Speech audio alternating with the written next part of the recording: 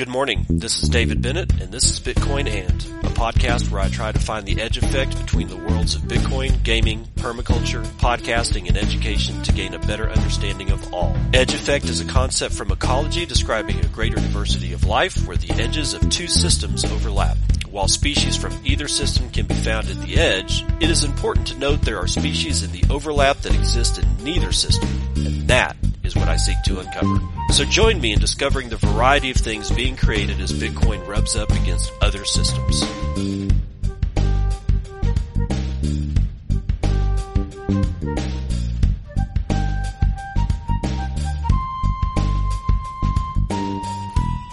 It is 9:16 a.m. Pacific Daylight Time. It is the fourth day of Spooktober 2023, and this is episode 805 of Bitcoin. And we've got a couple of things, we got quite a few things to cover because I skipped yesterday's show. Couldn't be helped. It's just one of those things. And honestly, it was kind of a dead day. There was only a few real pieces of news. Everything else was just going to be filler, and I just didn't feel like doing that to you guys. So I've got a much better lineup for today. So if you want to, if you want to support the show, Podcasting 2.0 is the way to go. Go get yourself a modern podcast app that supports Podcasting 2.0 from newpodcastapps.com. That's newpodcastapps.com, or at least as far as I know. You can also just go to Podcast Index. This is Podcast Index. And let me get, no, that's Podcaster Wallet. Hold on. Podcast Index. There we go. We'll do that one. And then we'll go to podcastindex.org. And then there are apps. Okay, so if you go to podcastindex.org/apps, you'll find all manner of Podcasting 2.0 applications. You'll find a lot more than that. You'll also find stuff like PeerTube and RSS.com, but you'll find Blueberry, Podfans, Podcast Guru, Castapod, and just start using those, and then you'll be able to stream me Satoshis or throw me Boostograms and help support the show and help support the other podcasters that you also know and love, because without you guys listening to the shows, we wouldn't be here. So if you want to support the show, again, Podcasting 2.0 is the way to go. Podcastindex.org/apps or newpodcastapps.com. El Salvador. Let's do it. El Salvador in the news. They are launching the first Bitcoin mining pool as Volcano Energy partners with Luxor. And this is written by none other than who? Gareth Jenkinson from Cointelegraph. El Salvador officially launched its first local Bitcoin mining pool as the Volcano Energy Project begins mining blocks through Lava Pool in partnership with Luxor Technology. The Bitcoin-friendly country's $1 billion renewable energy project has made headlines earlier in 2023 with stable coin issuer Tether among companies investing in the project that plans to generate electricity from renewable sources in El Salvador to power future Bitcoin mining operations within the country. Volcano Energy is tapping into Luxor's experience in providing Bitcoin mining software and services. The project will also use Luxor's hash rate forward marketplace to mitigate market volatility through automated risk management strategies used by other major Bitcoin mining operators. A statement from Volcano Energy Chief Strategy Officer Gerson Martinez highlighted ongoing efforts by El Salvador to secure first-mover advantage as a Bitcoin-adopting nation-state. Quote, "Our vision is to create a vertically integrated energy and Bitcoin mining company whose value is accretive to investors and to all Salvadoran citizens," end quote. Luxor's Chief Operating Officer Ethan Vera said the establishment of Volcano Energy and the start of local Bitcoin mining will contribute to Bitcoin's ethos of geographical decentralization. The announcement also mentions the potential for countries with abundant renewable energy sources to use Bitcoin mining to improve the economics of new energy projects. Mining operations can provide a flexible buyer of first and last resort for energy producers and act as an alternative revenue stream. As a public-private partnership, Volcano Energy is set to contribute 23% of its net income from mining operations to the El Salvador government. Mining profits are also set to be reinvested into energy transmission and infrastructure to stimulate economic and technological growth in the Central American nation. The first phase of the Volcano Energy project involves the construction of, get this, a 241 megawatt renewable energy park in Metapan that will comprise 169 megawatts of photovoltaic energy and 72 megawatts of wind power. The long-term goal of the project is to tap into abundant geothermal energy in the country. In a previous exclusive interview with Cointelegraph at the Money 2020 conference in Amsterdam, Tether's chief technology officer, Paulo Ardoino, said that the company's investment was aimed at diversifying its interest into energy production while making use of renewable energy to mine Bitcoin. Cointelegraph journalist Joe Hall traveled to El Salvador in 2023, documenting the adoption of Bitcoin as a means of payment in the first 2 years since the country became the first in the world to officially make BTC legal tender. All right, so here's what's the most interesting part about this entire situation going on in El Salvador, and it has nothing to do with the fact that it's going on in El Salvador. We knew this shit was coming.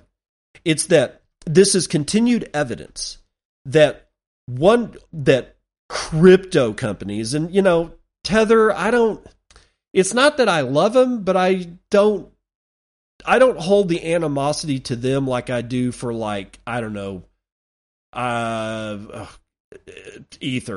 or Ethereum, or the Aave protocol, or God forbid DeFi. I don't love them. I sure as shit don't use Tether, but I don't I don't start hyperventilating about it either. The point is that they're fairly well connected to, what would be the Bitcoin economy. Lots of Bitcoiners use Tether, whether you like it or not. And what are they branching out into? Energy. In fact, when you think about it, almost every Bitcoin company that has branched out into something other than just Bitcoin, unless it's a shit coin, okay? That's another thing. They do that. But aside from that, the only real other thing that Bitcoiners branch out into is energy. And energy companies are starting to branch out into Bitcoin.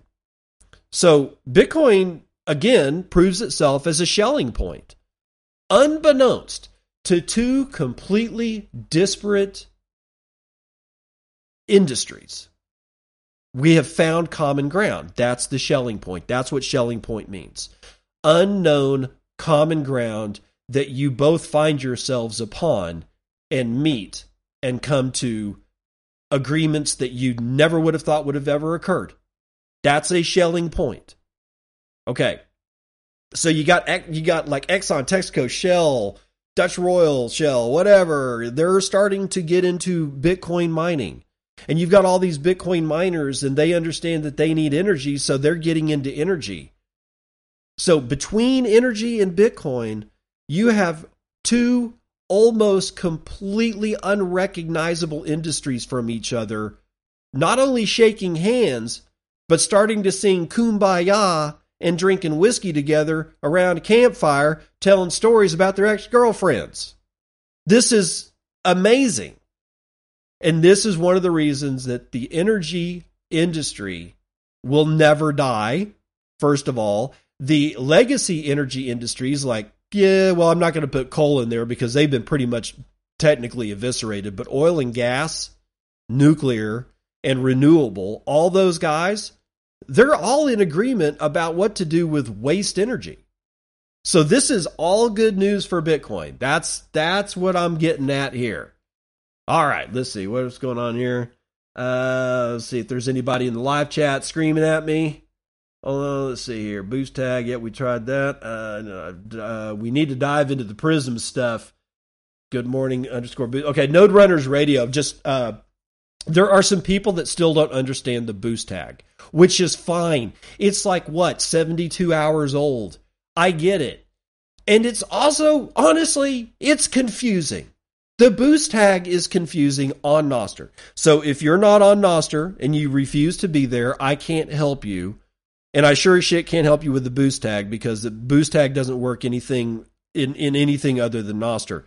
But it is a way to look at different ways of saying thank you to people that help you out. Like I put out an announcement of this show and I put the $ and boost, which is the boost tag, not hashtag. It's the $. We used to call them cash tags over on Twitter, right? So it's $ boost. And you do that in any note that you have. And if anybody boosts your note, right? 4 people boost that note.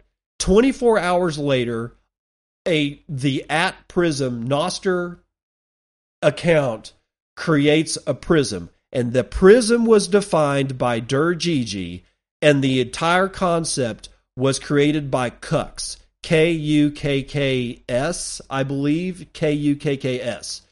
He's the one that actually came up with the idea, and the idea is if somebody boosts me and I have a prism in place, or if somebody gives me a zap, like let's say 1,000, and I've got a prism in place, and it says basically equal splits to these 10 people, so 10% goes to every single person in the prism that I set up. All right, so somebody boosts me or zaps me 1,000, 100 Satoshis goes to everybody in my list. That's the way a prism works. Think of sunlight hitting a prism and then splitting into multiple different colors. Same thing. It's the same thing.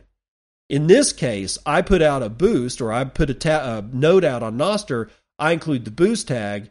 The Prisms account picks that up and says, we got to watch this tag. Or this note because it's got the tag in it. We're watching for this tag. It creates a prism so that I don't have to. And then 4 people boost that, and 24 hours later, the prism is now in effect. If I or anybody else goes back and boosts the prism note that was released on Noster, it's still confusing. I know, I get it, but it's a separate standalone note that contains my original note and says if you boot or if you zap this prism, all the people that boosted the original note will get a split of that of that zap. If 10 people, the way that Prism is set up, if 10 people do it, I don't have to wait 24 hours. It comes into effect immediately.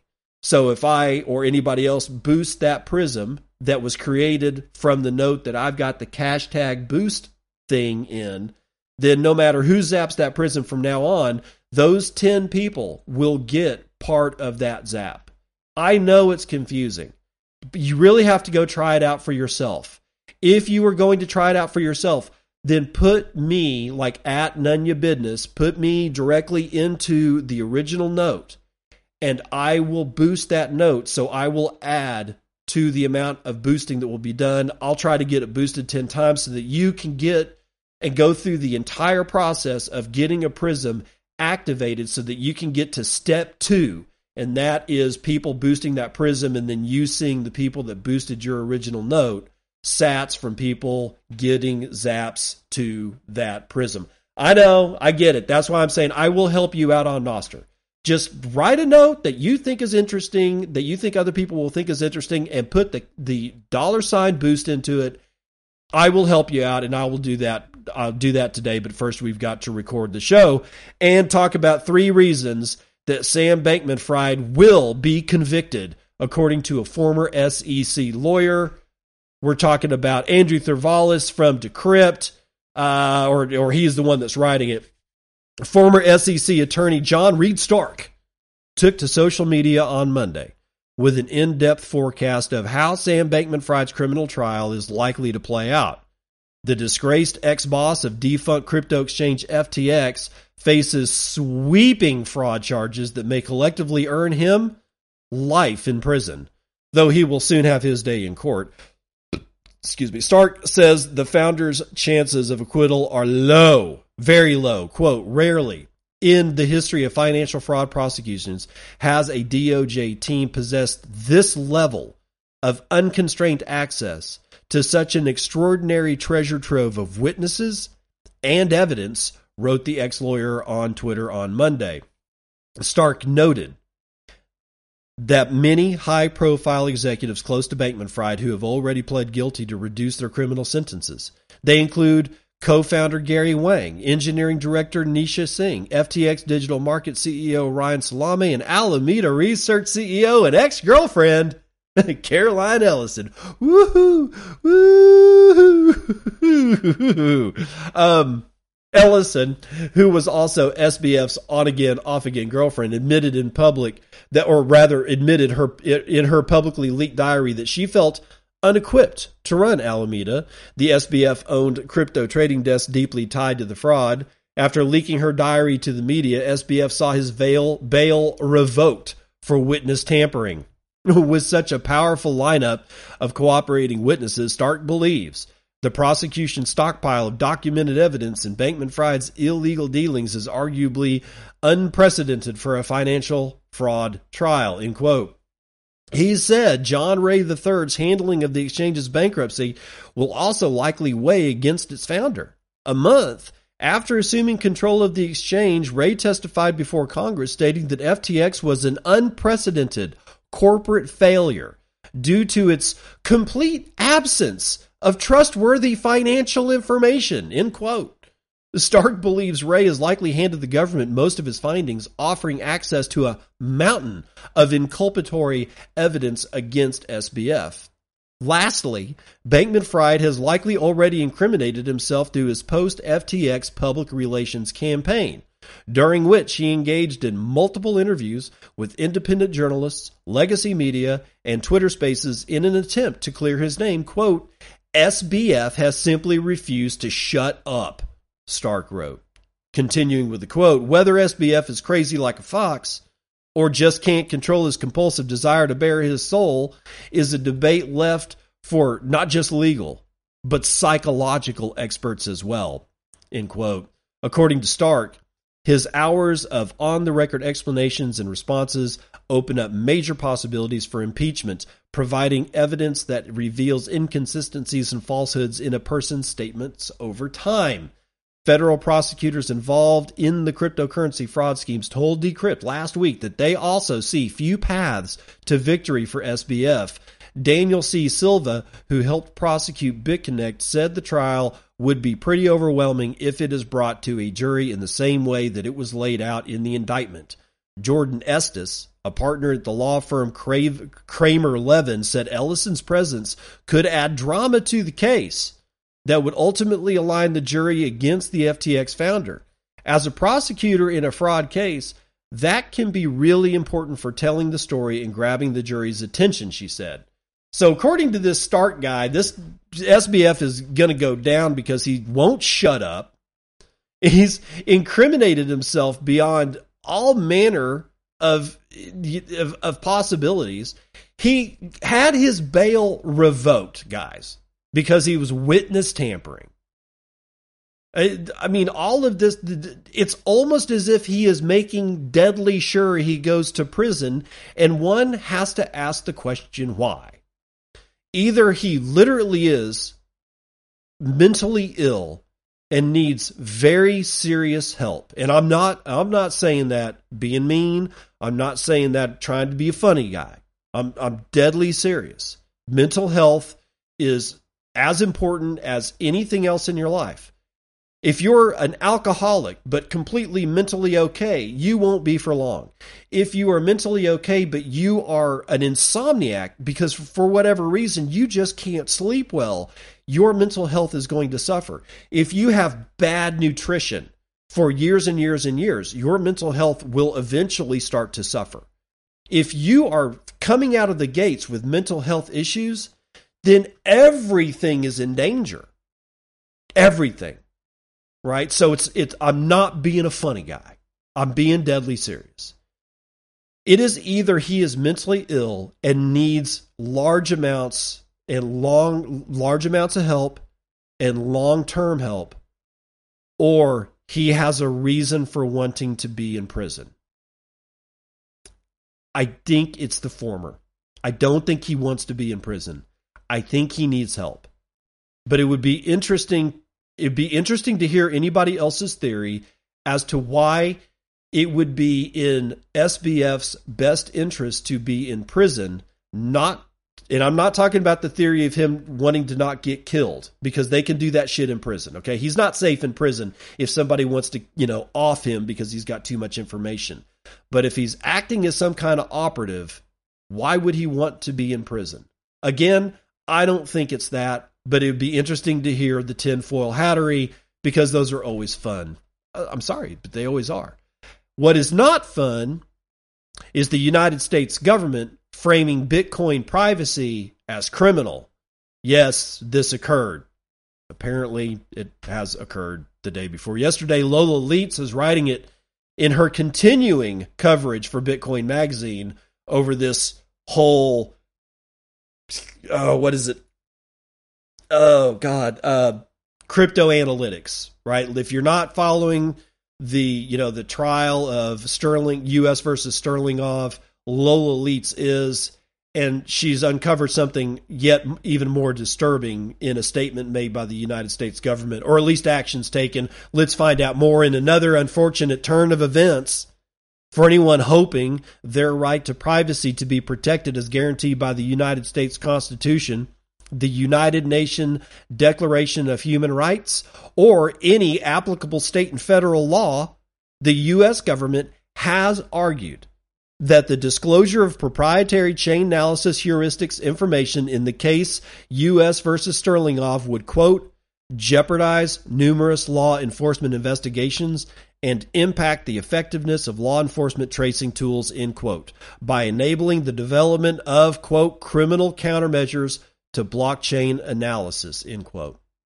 The oath each and every United States government employee pledges when first taking office reads, quote, I do solemnly swear that I will support and defend the Constitution of the United States against all enemies, foreign and domestic, that I will bear true faith and allegiance to the same, that I take this obligation freely, without any mental reservation or purpose of evasion, and that I will well and faithfully discharge the duties of the office on which I am about to enter, so help me God, end quote.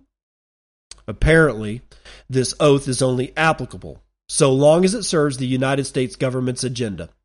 While attempting to retain a protective order to seal the disclosure of chain analysis heuristic information, the United States government has, in essence, argued that the right to privacy does not exist when transacting on the blockchain.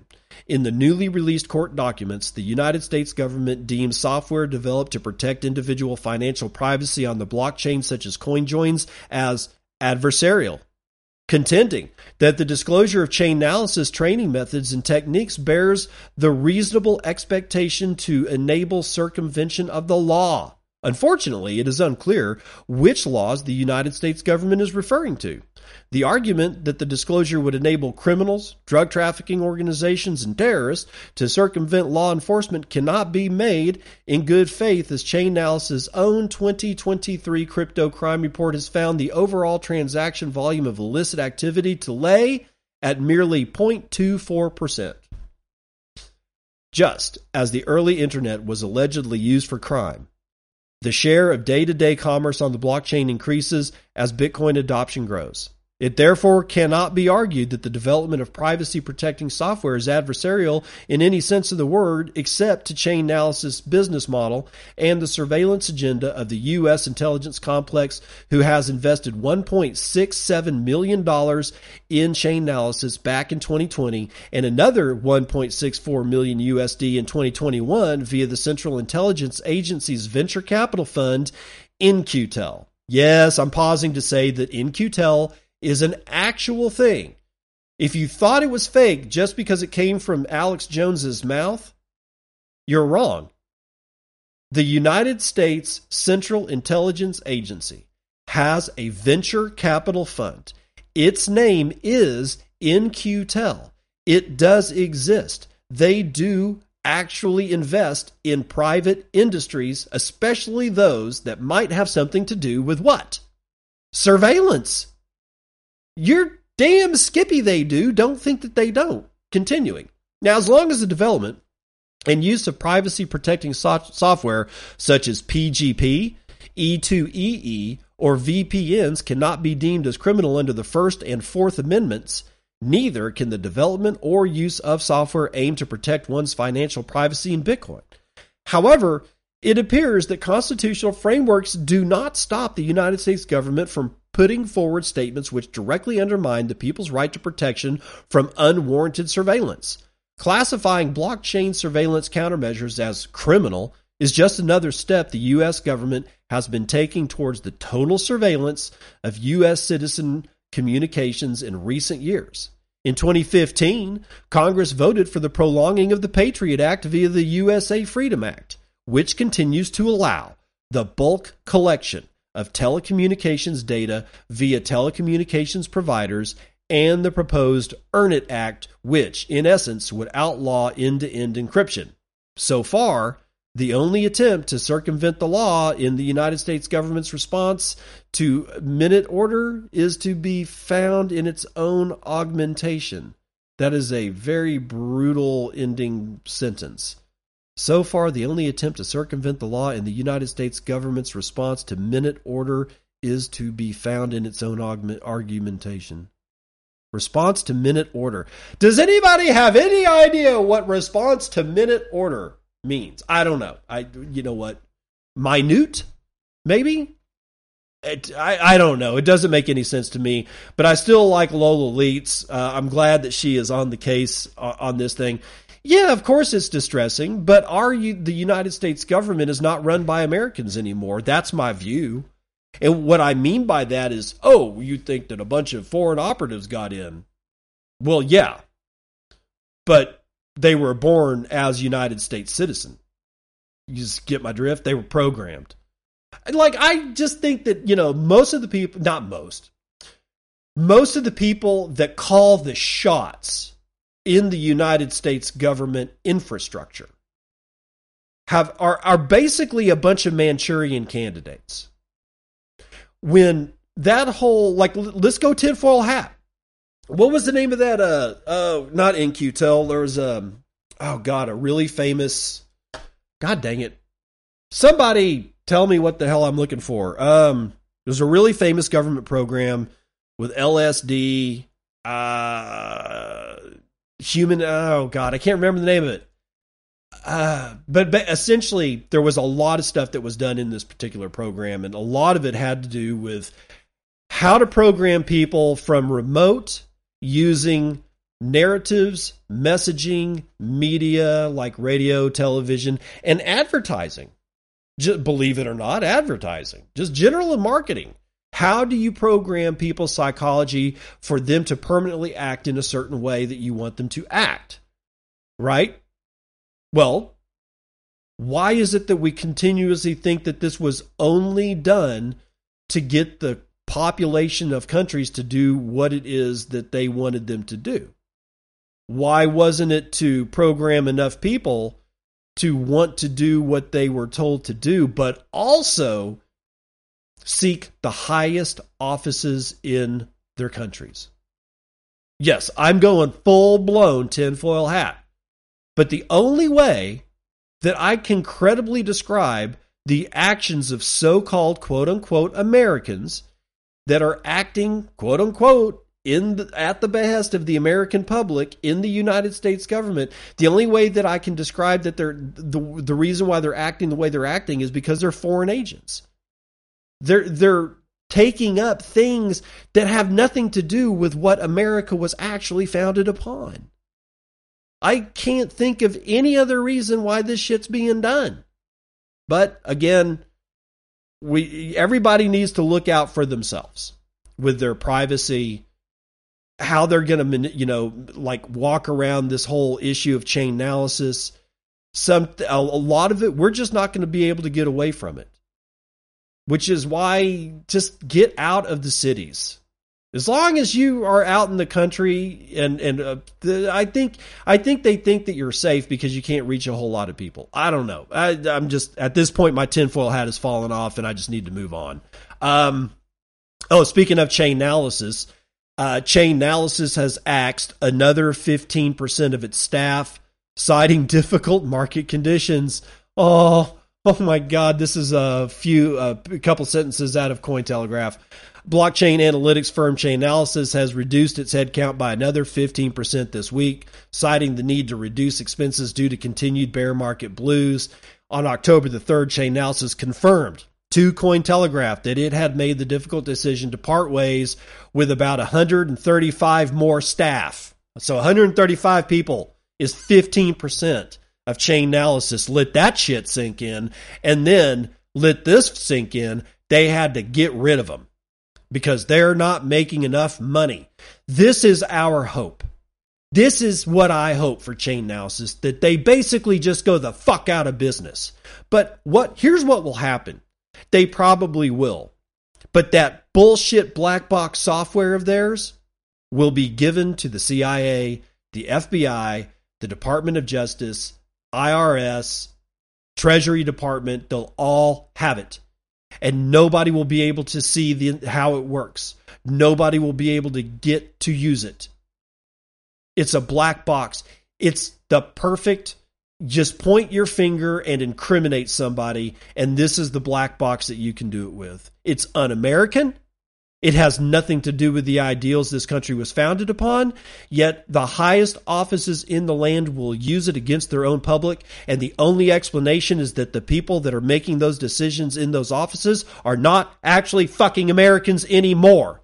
Maybe they grew up as a kid watching Leave It to Beaver like the rest of us did, but they are not American anymore because they were mentally programmed through whatever fucking thing the intelligence companies or the intelligence agencies have to program the citizenry and got them into power so that they can execute what it is that the intelligence agencies want them to execute. I found my tinfoil hat is back on, but now it's off again because we've got to look at something completely different.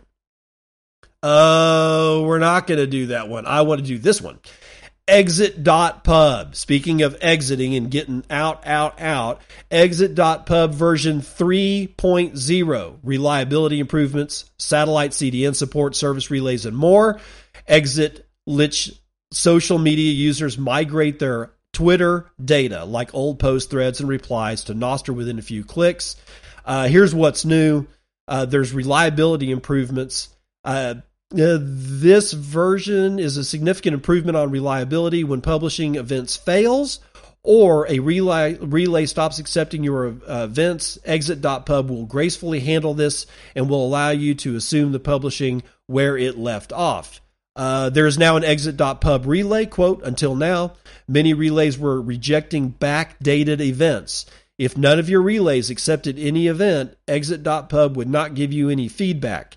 I have properly handled this now so that you know what's happening, as well as adding relay.exit.pub relay that will allow these imports. If exit.pub sees that your relays are all rejecting your imports, it will suggest to use this relay. So Pablo F7Z, still kicking ass. I need him to get some sleep. I'm afraid that he's going to go bye-bye if he doesn't, if he gets too much sleep deprivation. But now it's time to run the numbers.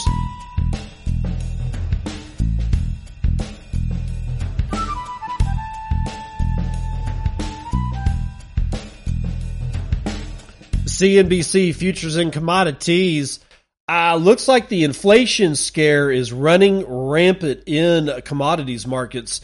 Energy is looking pretty sour today. Oil, West Texas Intermediate, is down 4.4%, down to $85.03. Haven't seen that since the beginning of August. Brent North Sea is down likewise 4.29%, $87.02 per barrel. Natural gas, however, kicking ass 1.39% to the upside, up to just under $3 per thousand cubic feet. Gasoline is down, a whopping 5.7%. to $2.22 a gallon. That's actually very odd. I don't know. That doesn't make a lot of sense, but it actually doesn't make a lot of sense.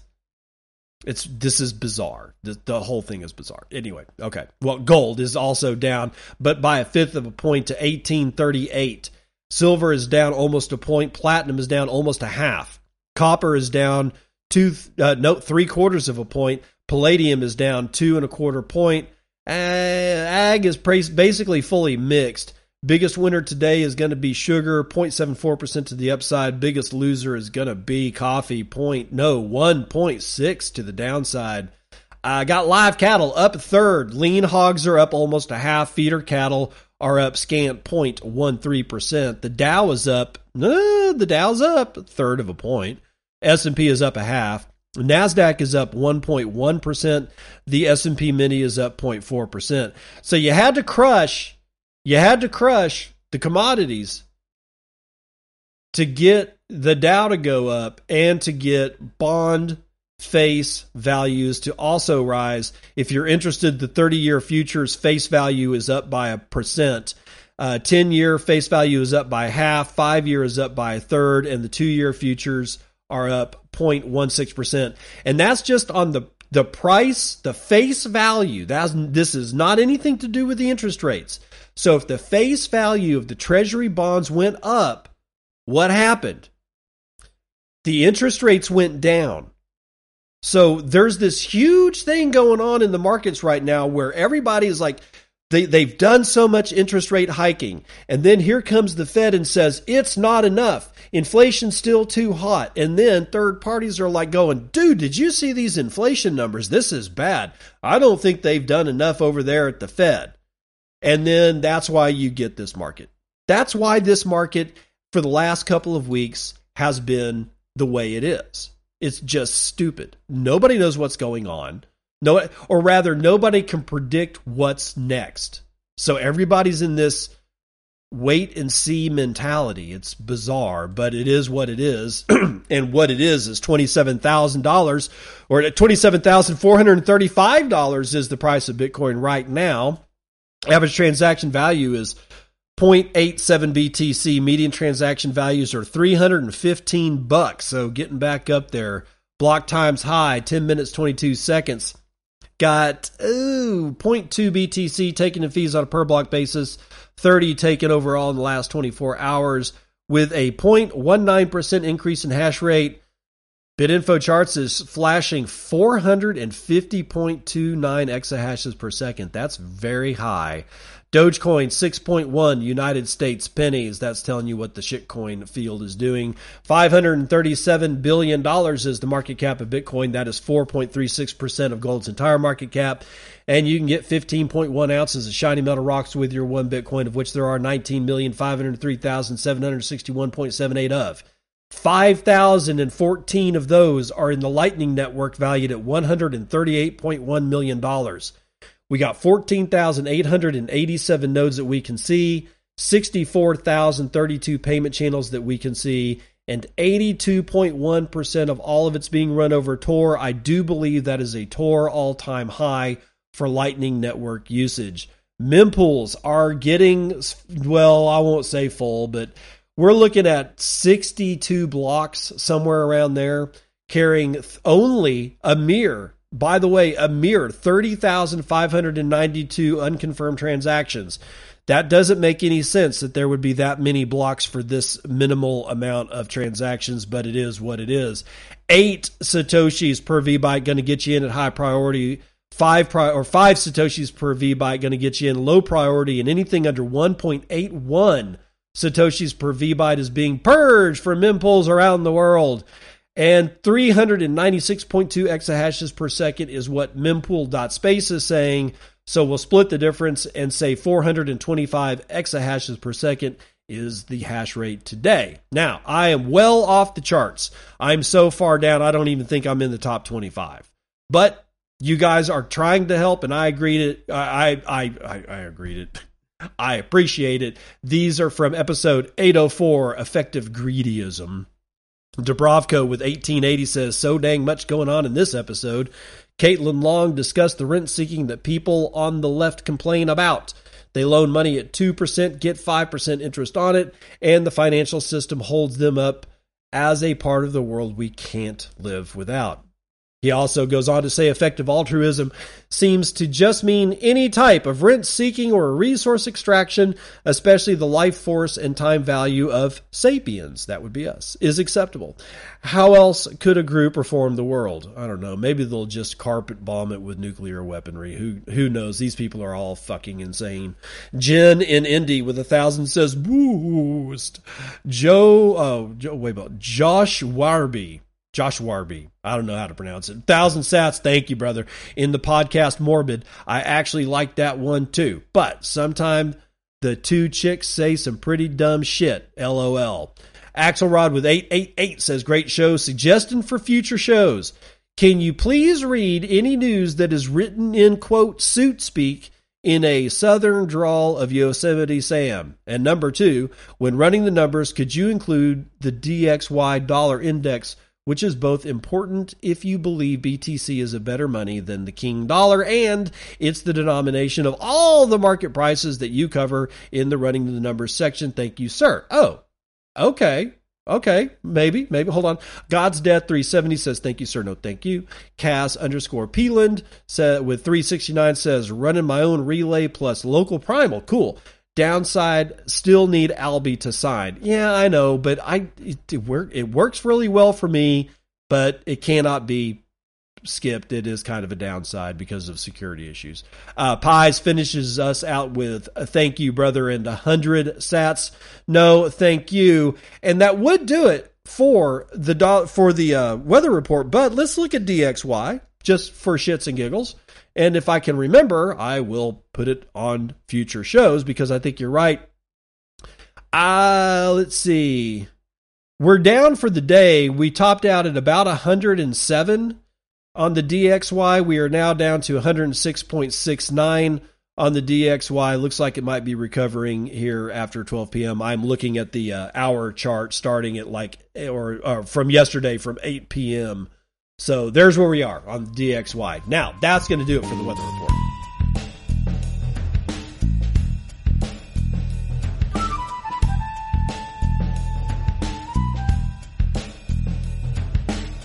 Welcome to part 2 of the news that you can use. We're going to start this one off with Bitcoin is a possession, not property. Leon Wankum is, sorry. Leon, I don't mean to make fun of your name, but dude, Leon Wankum, that's freaking awesome. I'll bet you caught hell in school. Anyway. Where am I at? Bitcoin is a possession, not a property. Leon Wankum from BitcoinMagazine.com. Property arises naturally through labor and through the peaceful exchange of individuals. It is a foundational concept that enables human action by allowing individuals to satisfy needs and navigate uncertainty. This results in resources being used most efficiently as individuals who own them have a strong interest in doing so. In contrast, the need for a legal definition of property by a central authority such as the state may result in resources being controlled by individuals who do not have a strong interest in using them effectively. This can lead to inefficiencies and abuse, as we can observe worldwide.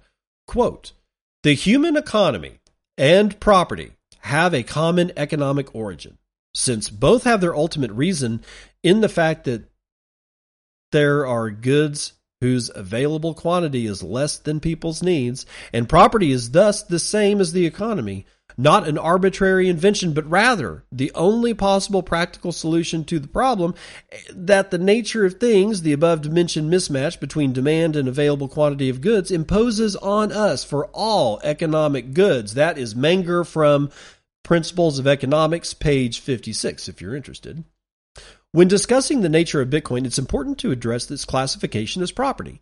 Unlike traditional assets, Bitcoin as a digital asset cannot be classified as property because digital property is a concept that paradoxically excludes itself. Digital things do not exist. They are information. Therefore, one can never own the thing itself. While one can be in possession of Bitcoin and have complete control over it, by being in control of the private key or seed that enables the initiation of Bitcoin transactions, one can never own Bitcoin. Oh, that's interesting. I'm going to come back to this. I'm going to come back to this. I'm going to come back to this because I think he's just dead wrong unless he answers his own issue in this article. Possession is not ownership and vice versa. In political and legal philosophy, a distinction is made between possession, which Ludwig von Mises calls catalytic or sociological ownership, and ownership, a normative concept, which Mises calls juristic ownership.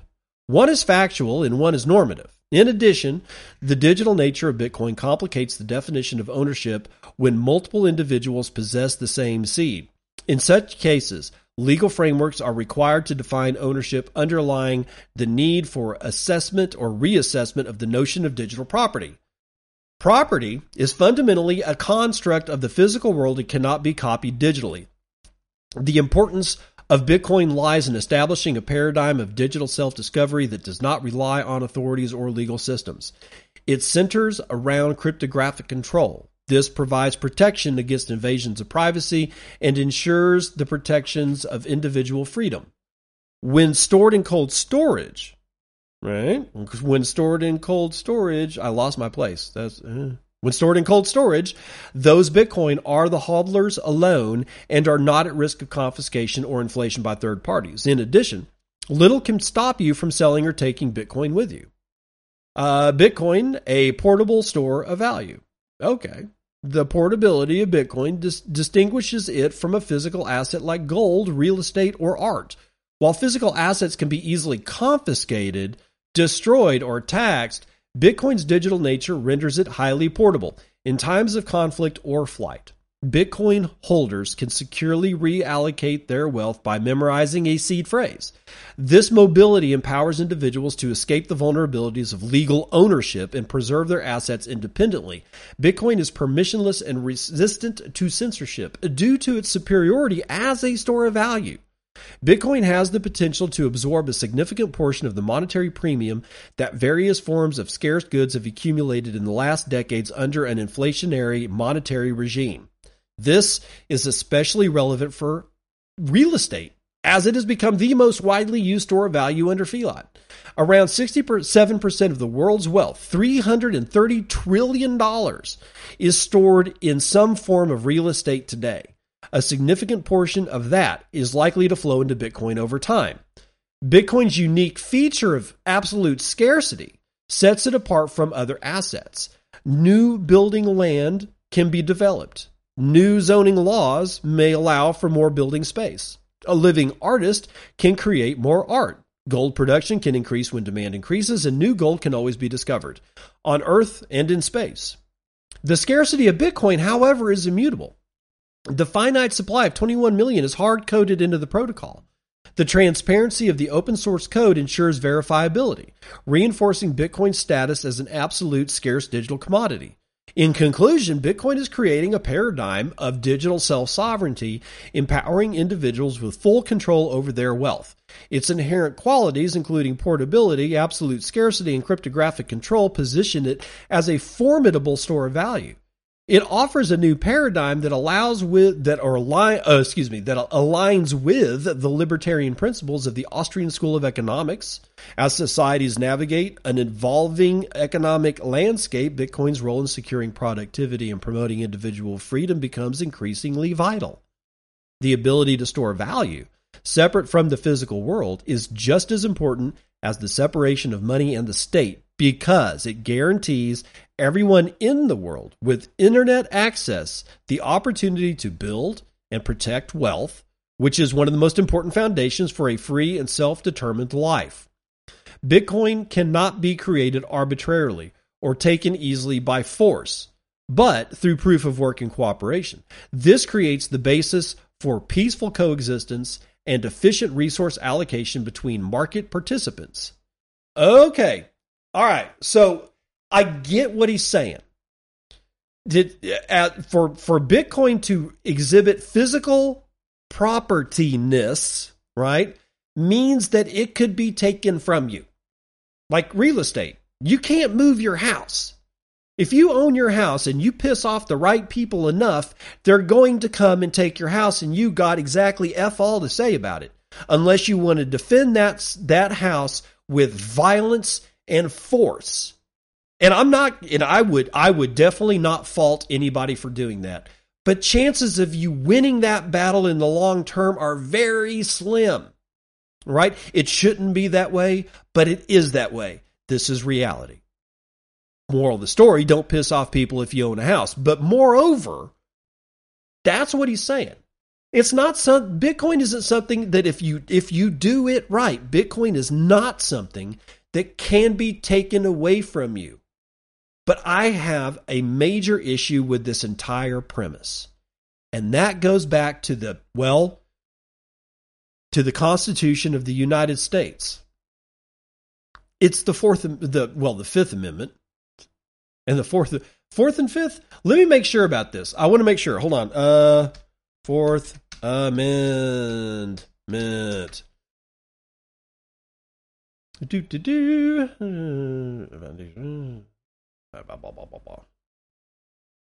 Protects people from unreasonable search and seizures by the government. The Fifth Amendment that's the Fourth Amendment. So the Constitution, through the Fourth Amendment, protects people from unreasonable searches and seizures by the government. So let me see if I can get the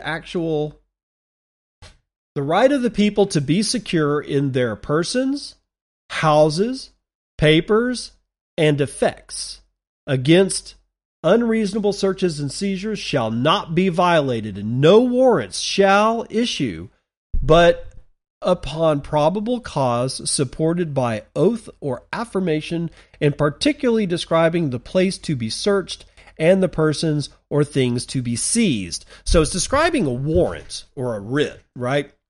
But the Fourth Amendment basically says, the Fourth Amendment says these are the things that are protected, and you have to have a warrant in order to get these things.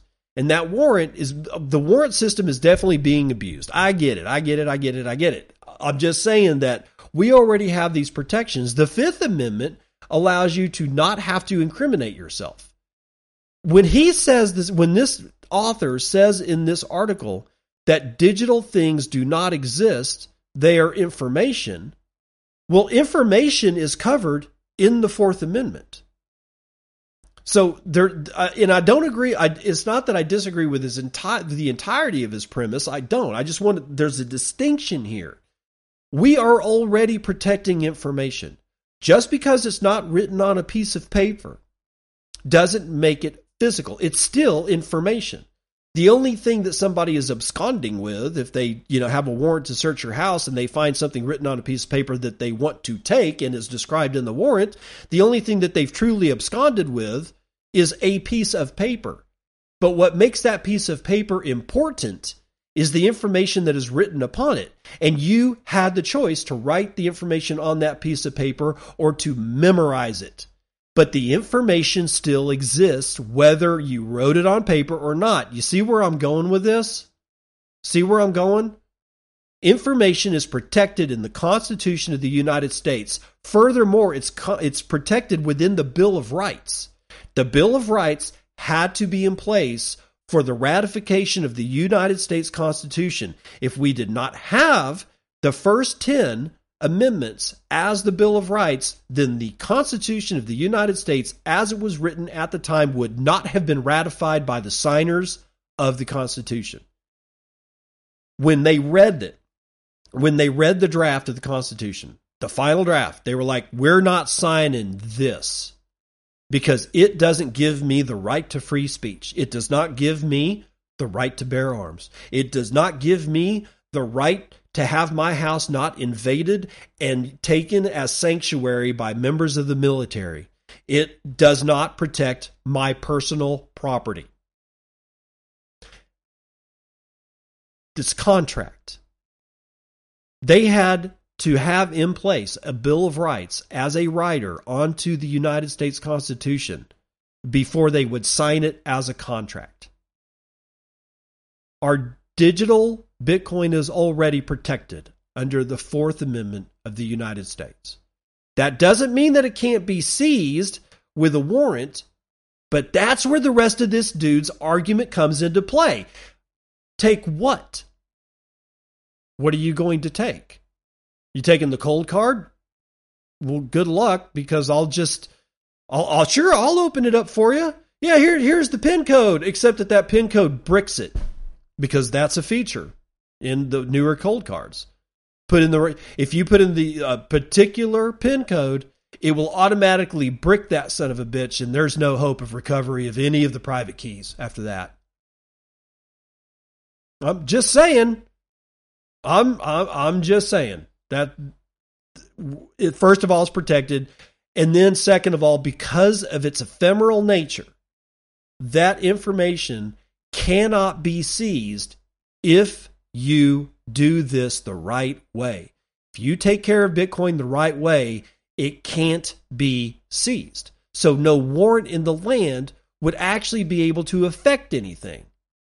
And second, they'd have to get a warrant because it's information, and that's protected under the Fourth Amendment of the Bill of Rights, the Constitution of the United States. I know this doesn't help someone in Spain. I get it. But as far as Americans are concerned, if we're not going to fight for this shit, then we are going to lose it. We are going to lose it. But we did gain something.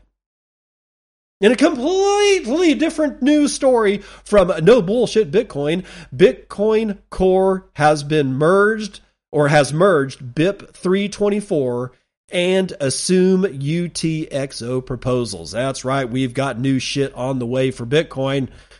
BIP324 will allow Bitcoin nodes to communicate with each other over encrypted connections, while Assume UTXO option is set to allow instant UTXO set bootstrapping for Bitcoin nodes. Let's get into a little bit more of what this is.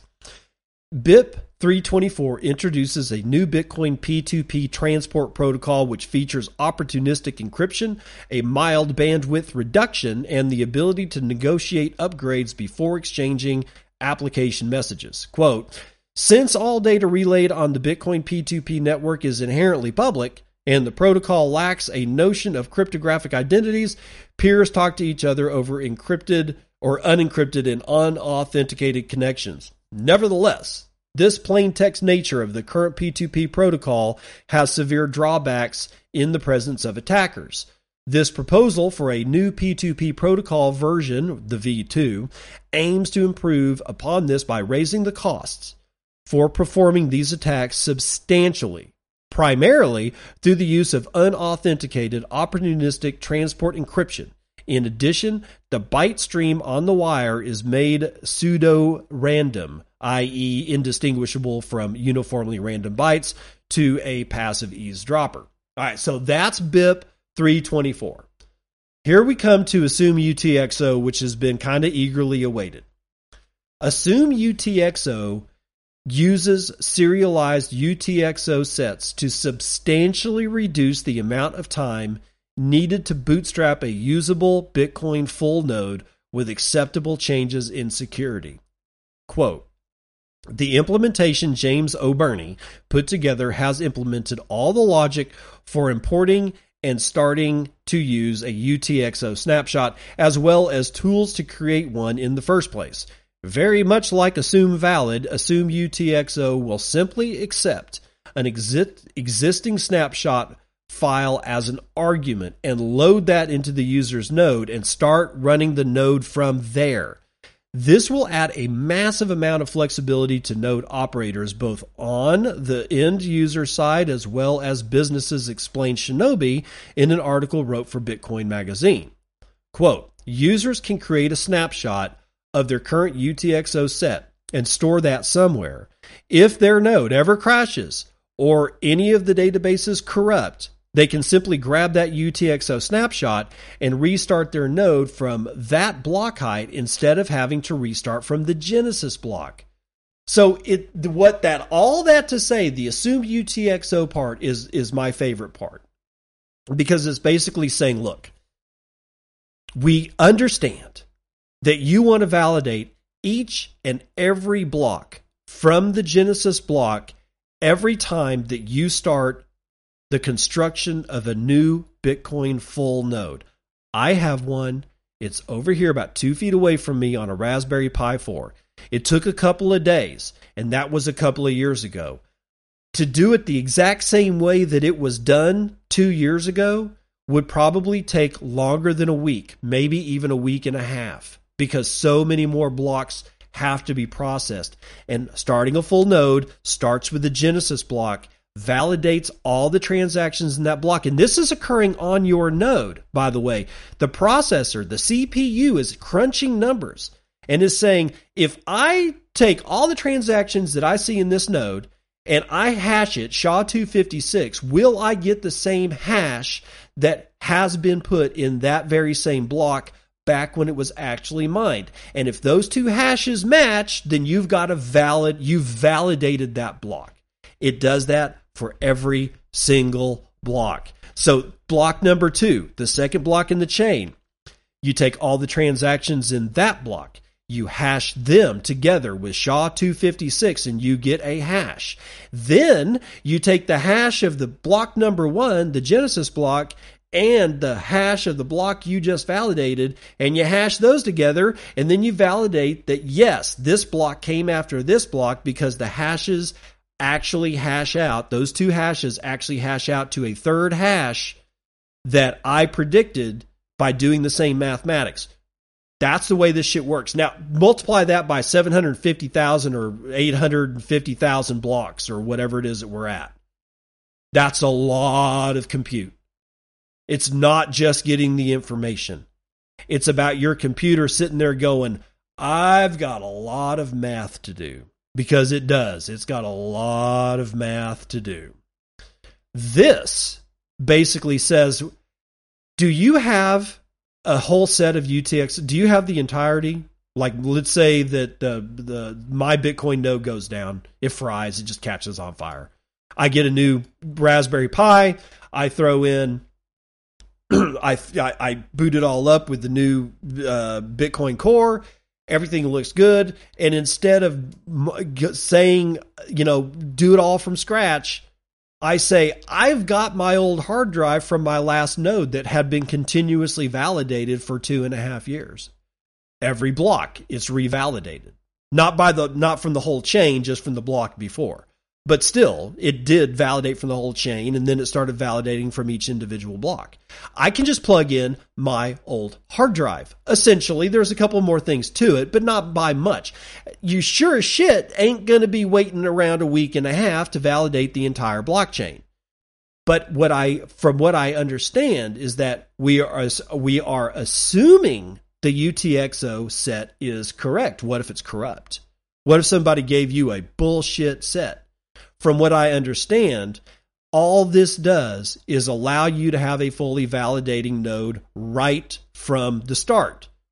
But let's say you've got a corrupt UTXO set. From what I understand, in the background, it actually is revalidating the entirety of the blockchain all the way from the Genesis block, comparing it against what you have in your UTXO set. And if it's good, then it goes on to the next one. If it finds a fault, then it replaces it. That's what I understand. So it just allows you to start validating transactions immediately. But in the background, you will end up, after a period of time without you knowing it, you will end up with 100% guaranteed, fully validated against all the other Bitcoin nodes in operation, the UTXO set. I think this is wonderful. I can't wait for people. Just if you're not running a node, now is the time to run a node, because it's not going to take you that long to spin it up. Now, when this actually gets into the next version of Bitcoin, I don't know. I would presume that it's coming in the very next Bitcoin Core drop. We will have to see. All right, what else is going on here? We're not going to do that one. We're not going to do that one. Nah, we're not going to do that one. That's going to do it for the morning roundup.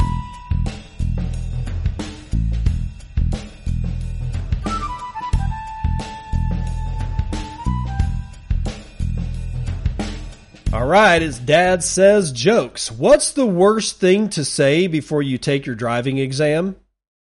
This thing does have airbags, right?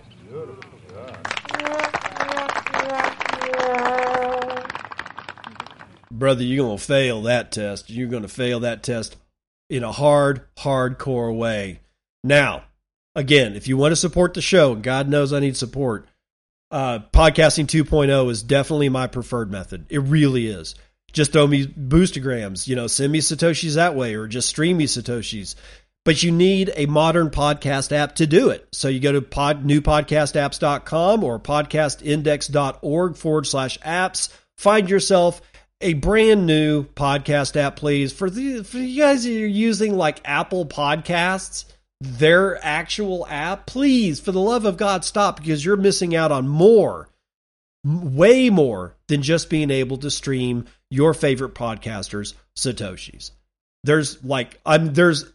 If you listen to Podcast 2.0, the podcast from Adam Curry and his partner that started this all up, if you were listening to that, you'd understand all of the different tags, like live item tag. Like I don't utilize any of these tags because I kind of don't know how. A lot of this stuff is being developed or being used in development by these guys that are building the new podcast apps. But like when I go live, some podcast apps might actually be able to say, oh, hey, he's live right now. It's like it just went up, or changing album cover art for chapters. There's all kinds of stuff that the new podcast apps do that the old ones, the legacy bullshit, they can't handle it because they're too weak and frail. And nobody wants a weak and frail ass application. They don't want to be using it. So don't let that be you. Now, where are we at? I got a song here to play at one point or another. Hold on. Yeah, this is Riot in Progress, Spank the Monkey, and I'll see you on the other side.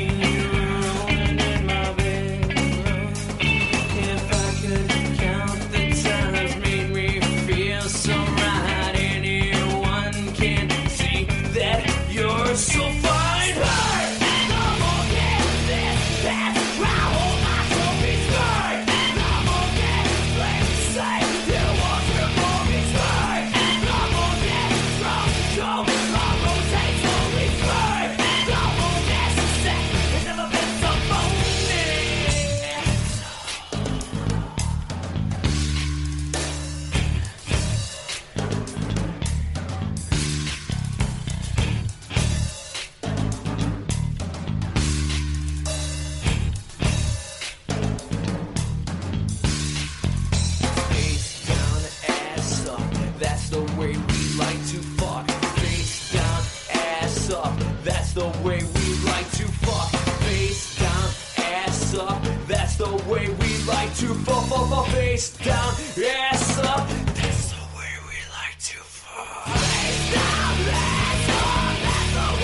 to fuck. Face down, ass up. That's the way we like to fuck. Face down, ass up. That's the way we like to fuck. Come on, get this. That's why all my stories start.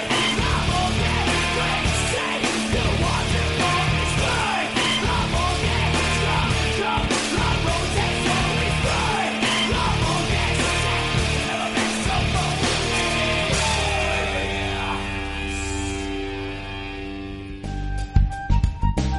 been Bitcoin and I'm your host, David Bennett.